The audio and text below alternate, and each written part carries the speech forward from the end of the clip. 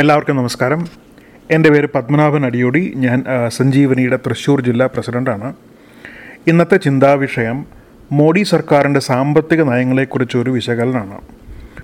എനിക്ക് പ്രധാനപ്പെട്ട 5 കാര്യങ്ങളാണ് ഈ പ്രഭാഷണത്തിൽ വിവരിക്കാനുള്ളത്. ഒന്നാമതായിട്ട് ഉയർന്ന എണ്ണവില. എണ്ണവിലയെക്കുറിച്ച് കുറേയധികം വിമർശനങ്ങൾ വന്നിട്ടുണ്ടെന്നുള്ള വാസ്തവമാണ്.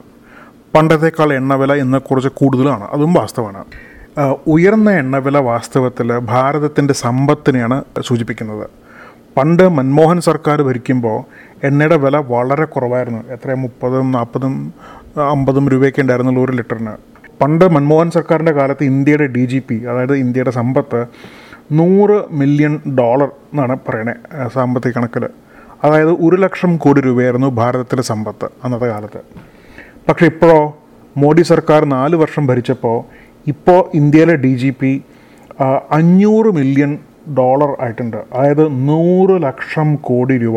ഒന്ന് ആലോചിക്കാൻ പോലും പറ്റാത്ത സംഖ്യ. അതായത് 100 ലക്ഷം കോടി, അത്രയാണ് ഭാരതത്തിലെ സമ്പത്ത്. അതായത് ഈ 4 കൊല്ലം കൊണ്ട്, മോഡി സർക്കാരിൻ്റെ ശക്തമായ ഭരണം കൊണ്ട് 4 കൊല്ലം കൊണ്ട് നമ്മുടെ ഭാരതത്തിലെ സ്വത്ത്, ആകെപ്പാടെയുള്ള സ്വത്ത് 100% വർദ്ധിച്ചു എന്നാണ് കാണുന്നത്.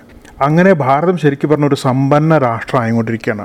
ഈ തൻ്റെയുടെ മോഡിജി കാണിച്ചില്ലായിരുന്നിരിക്കുക നമ്മുടെ മൻമോഹൻ സർക്കാരിനെ പോലെയോ അതിനു മുമ്പത്തെ സർക്കാരിനെ പോലെയോ എണ്ണവില കുറച്ചുകൊണ്ടിരിക്കുകയായിരുന്നെങ്കിൽ ഭാരതം ഇപ്പോഴും വളരെ ദരിദ്ര രാഷ്ട്രമായാണ്. അപ്പോൾ ഇത് പലരും മനസ്സിലാക്കേണ്ട കാര്യമാണ്. ശരിക്കും നമ്മൾ നോക്കേണ്ടത് ഭാരതത്തിൻ്റെ DGP എന്താണെന്നാണ് നോക്കേണ്ടത്. അപ്പോൾ അതാണ് പ്രധാനപ്പെട്ട ഒന്നാമത്തെ കാര്യം. ഇനി രണ്ടാമത്തെ കാര്യം, ഇംഗ്ലണ്ടിലെയും അമേരിക്കയിലുള്ള ഡോളറിനെ കുറിച്ച്, നമ്മുടെ രൂപയുടെ മൂല്യത്തെക്കുറിച്ചൊക്കെ പറയാറുണ്ട്. പണ്ട് രൂപയുടെ മൂല്യം വളരെ കുറവായിരുന്നു. അത് രൂപയ്ക്ക് ഒരു മൂല്യം ഉണ്ടായിരുന്നില്ല. $1 20 രൂപ 30 രൂപ എന്നൊക്കെയായിരുന്നു പണ്ടത്തെ കാലത്ത്. പക്ഷെ ഇപ്പോഴോ കഴിഞ്ഞ ആഴ്ച ഡോളറിന് 69 രൂപയായി. അതായത് നമ്മളിപ്പോൾ ഒരു ഇംഗ്ലണ്ടുകാരന് നമ്മളൊരു ഡോളർ കൊണ്ട് കൊടുത്തു വരിക, എന്നിട്ടൊരു ഡോളർ കൊടുത്തു കഴിഞ്ഞാൽ അയാൾ നമുക്ക് 69 രൂപ എണ്ണി തരും. അപ്പോൾ അത്രയ്ക്ക് മൂല്യമുണ്ട് രൂപയ്ക്കെന്ന് അർത്ഥം. പണ്ടോ നമ്മുടെ മൻമോഹൻ സർക്കാരൊക്കെ ഭരിക്കുമ്പോൾ നമ്മളൊരു ഇംഗ്ലണ്ടുകാരന് $1 കൊണ്ട് കൊടുത്തു കഴിഞ്ഞാൽ അയാൾ നമുക്ക് വല്ല 30 രൂപയെ തരുള്ളൂ. അപ്പോൾ ഇതിൽ ഏതാ ലാഭം നിങ്ങൾ ആലോചിച്ച് നോക്കൂ.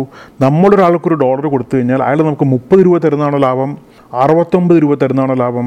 ഇത് വളരെ വളരെ വ്യക്തമല്ലേ? അത് ഉയർന്ന രൂപയുടെ മൂല്യമാണ് എപ്പോഴും ഭാരതത്തിൻ്റെ ശക്തി കാണിക്കുന്നത്. അപ്പോൾ മോഡിജിയുടെ ലക്ഷ്യം എന്താണെന്ന് വെച്ചാൽ നമ്മുടെ രൂപയുടെ മൂല്യം 100 രൂപയാക്കണം. എന്നാലേ ശരിക്കും ലോകത്തിലെ ഏറ്റവും ശക്തമായ രാജ്യങ്ങളിലൊന്നാവുള്ളൂ. ഇനി നമുക്ക് നോക്കേണ്ട മൂന്നാമത്തെ കാര്യം ഈ ഇറക്കുമതിയും കയറ്റുമതിയെക്കുറിച്ചാണ്. നിങ്ങൾക്കെല്ലാവർക്കും അറിയാം, പണ്ട് മൻമോഹൻ സിംഗിൻ്റെ ദുർഭരണകാലത്ത് അവർ കയറ്റുമതി വർദ്ധിപ്പിക്കാനാണ് ശ്രമിച്ചത്, ഇറക്കുമതി കുറയ്ക്കാനും ശ്രമിച്ചു. നോക്കുമ്പോൾ മോഡി സർക്കാർ എന്താ ചെയ്യുന്നത്? നേരെ മറിച്ചാണ് ചെയ്യുന്നത്. ഞങ്ങളുടെ ഭരണത്തിൽ എന്താ ചെയ്യണമെന്ന് വെച്ചാൽ എങ്ങനെയെങ്കിലും നമ്മൾ കയറ്റുമതി നിർത്താനാണ് നോക്കണത്. നമുക്ക് വേണ്ടത് ഇറക്കുമതിയാണ് നമുക്ക് വേണ്ടത്.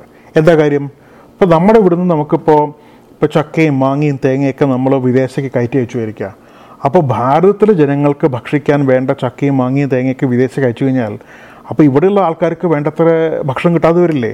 അപ്പോൾ നമുക്ക് വേണച്ച ചക്കയും മാങ്ങയും തേങ്ങയും വേണച്ചാൽ വിദേശത്തുനിന്ന് ഭാരതത്തിലേക്ക് ഇറക്കുമതി ചെയ്യാം. അത് നല്ല കാര്യം. അത് കാരണം അപ്പം നമുക്കിവിടെ ഭക്ഷിക്കാൻ കൂടുതൽ ഭക്ഷണം കിട്ടുമല്ലോ, അതല്ലേ വേണ്ടത്. അപ്പം നമുക്കൊരിക്കലും കയറ്റുമതി സ്വീകാര്യമല്ല. കയറ്റുമതി വളരെ മോശമാണത്. അത് നമ്മുടെ സമ്പദ് വ്യവസ്ഥയെ മുഴുവൻ തലകീഴായി മറയ്ക്കുന്ന സംഭവമാണ് ഈ കയറ്റുമതി. നമുക്ക് വേണ്ടത് ഇറക്കുമതിയാണ്. ഇവിടെയുള്ള സാധനങ്ങൾ കയറ്റി അയക്കുക എന്ന് പറഞ്ഞാൽ ശരിക്കും ജനങ്ങളോടൊരു നന്ദികേടാണത്. അത് നമുക്ക് ഒരിക്കലും ചെയ്യാൻ പാടില്ല. ഇനി നാലാമത്തെ, നോട്ട് നിരോധനം.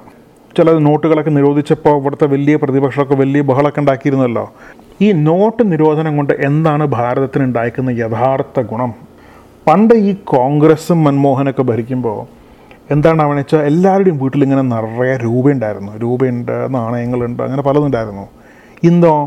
ഇന്ന് നമ്മൾ കൂടുതലും ഇലക്ട്രോണിക് ആയിട്ടാണല്ലോ ചെയ്യുന്നത്. അതായത് ഈ ബാങ്കിങ് എല്ലാം ഇലക്ട്രോണിക് വഴി ചെയ്യും.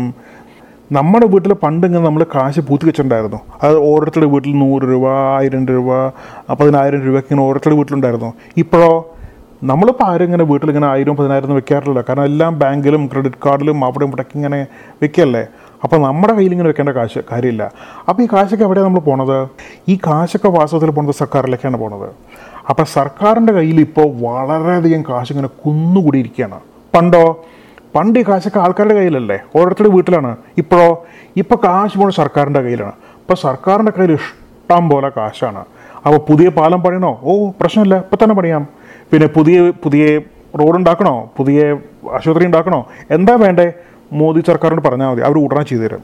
പണ്ടൊക്കെ ഈ മൻമോഹൻ സർക്കാരിൻ്റെ കാലത്ത് നമ്മൾ ഗതിയില്ലാതെ പല വിദേശ രാജ്യങ്ങളിലും ആഫ്രിക്ക അങ്ങനെ പലയിടത്തൊക്കെ പോയിട്ട് നമ്മളിങ്ങനെ കാശ് കടം വാങ്ങിക്കുമായിരുന്നു. അത് എന്തൊരു നാണം കെട്ട പരിപാടിയെന്ന് ആലോചിച്ച് നോക്കൂ. ഇപ്പം നമ്മുടെ കയ്യിൽ ഇഷ്ടം പോലെ കാശാണ്. അപ്പം നമ്മുടെ കയ്യിലുള്ള കാശ് കടം വാങ്ങിക്കാൻ ഇപ്പോൾ വിദേശ രാജ്യങ്ങളായിട്ടുള്ള ലണ്ടനും അങ്ങനെ പല പല രാജ്യങ്ങളും വന്നിങ്ങനെ രഹസ്യമായിട്ട് ഇങ്ങനെ മോദി സർക്കാരായിട്ട് സംസാരിച്ച് കാശ് കടം വാങ്ങിക്കുക. നമ്മുടെ കയ്യിൽ നിന്ന് ഒരു കടം വാങ്ങിക്കണേ. ഇപ്പോൾ അടുത്തത് ബാങ്കിൻ്റെ കടം എഴുതിത്തള്ളൽ. ഇപ്പോൾ നിങ്ങൾക്ക് എല്ലാവർക്കും അറിയാം, ബാങ്കിൽ നിന്ന് കടമെടുത്ത പല പ്രമുഖ വ്യവസായികളും ഇവിടുന്ന് മുങ്ങി പല പല രാജ്യങ്ങളിലൊക്കെ പോയിട്ടിരിക്കുകയാണ്.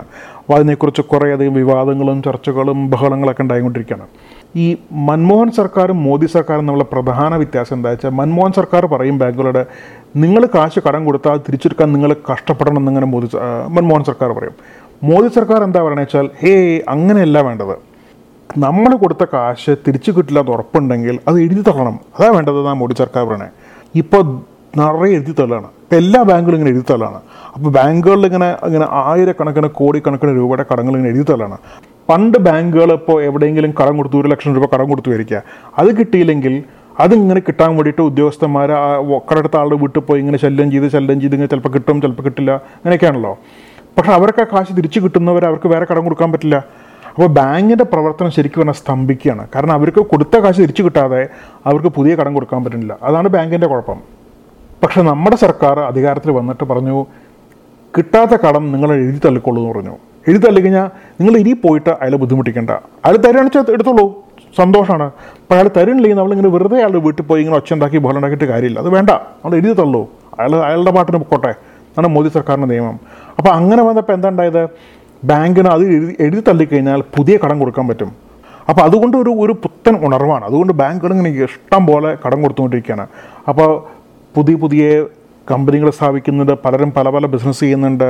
രാജ്യത്തിങ്ങനെ തൊഴിലും സമ്പത്തും എല്ലാം ഇങ്ങനെ വർദ്ധിച്ചുകൊണ്ടിരിക്കുകയാണ്. അപ്പോൾ ഈ 5 പ്രധാനപ്പെട്ട വിഷയങ്ങൾ കാരണമാണ് ഭാരതം എന്ന് ശരിക്കും പറഞ്ഞാൽ ഒരു വളരെ സമ്പന്ന രാഷ്ട്രമായി കൊണ്ടിരിക്കുകയാണ്. അത് നമ്മുടെ രാജ്യം നോക്കി കഴിഞ്ഞാൽ കാണാം, എത്രയോ കോടീശ്വരന്മാരാണ്, എത്രയോ വലിയ വലിയ കാറുകളും ബംഗ്ലാവുകളും ഇങ്ങനെ പട്ടുസാരികളും ഇങ്ങനെ എത്രയോ ഉണ്ട്.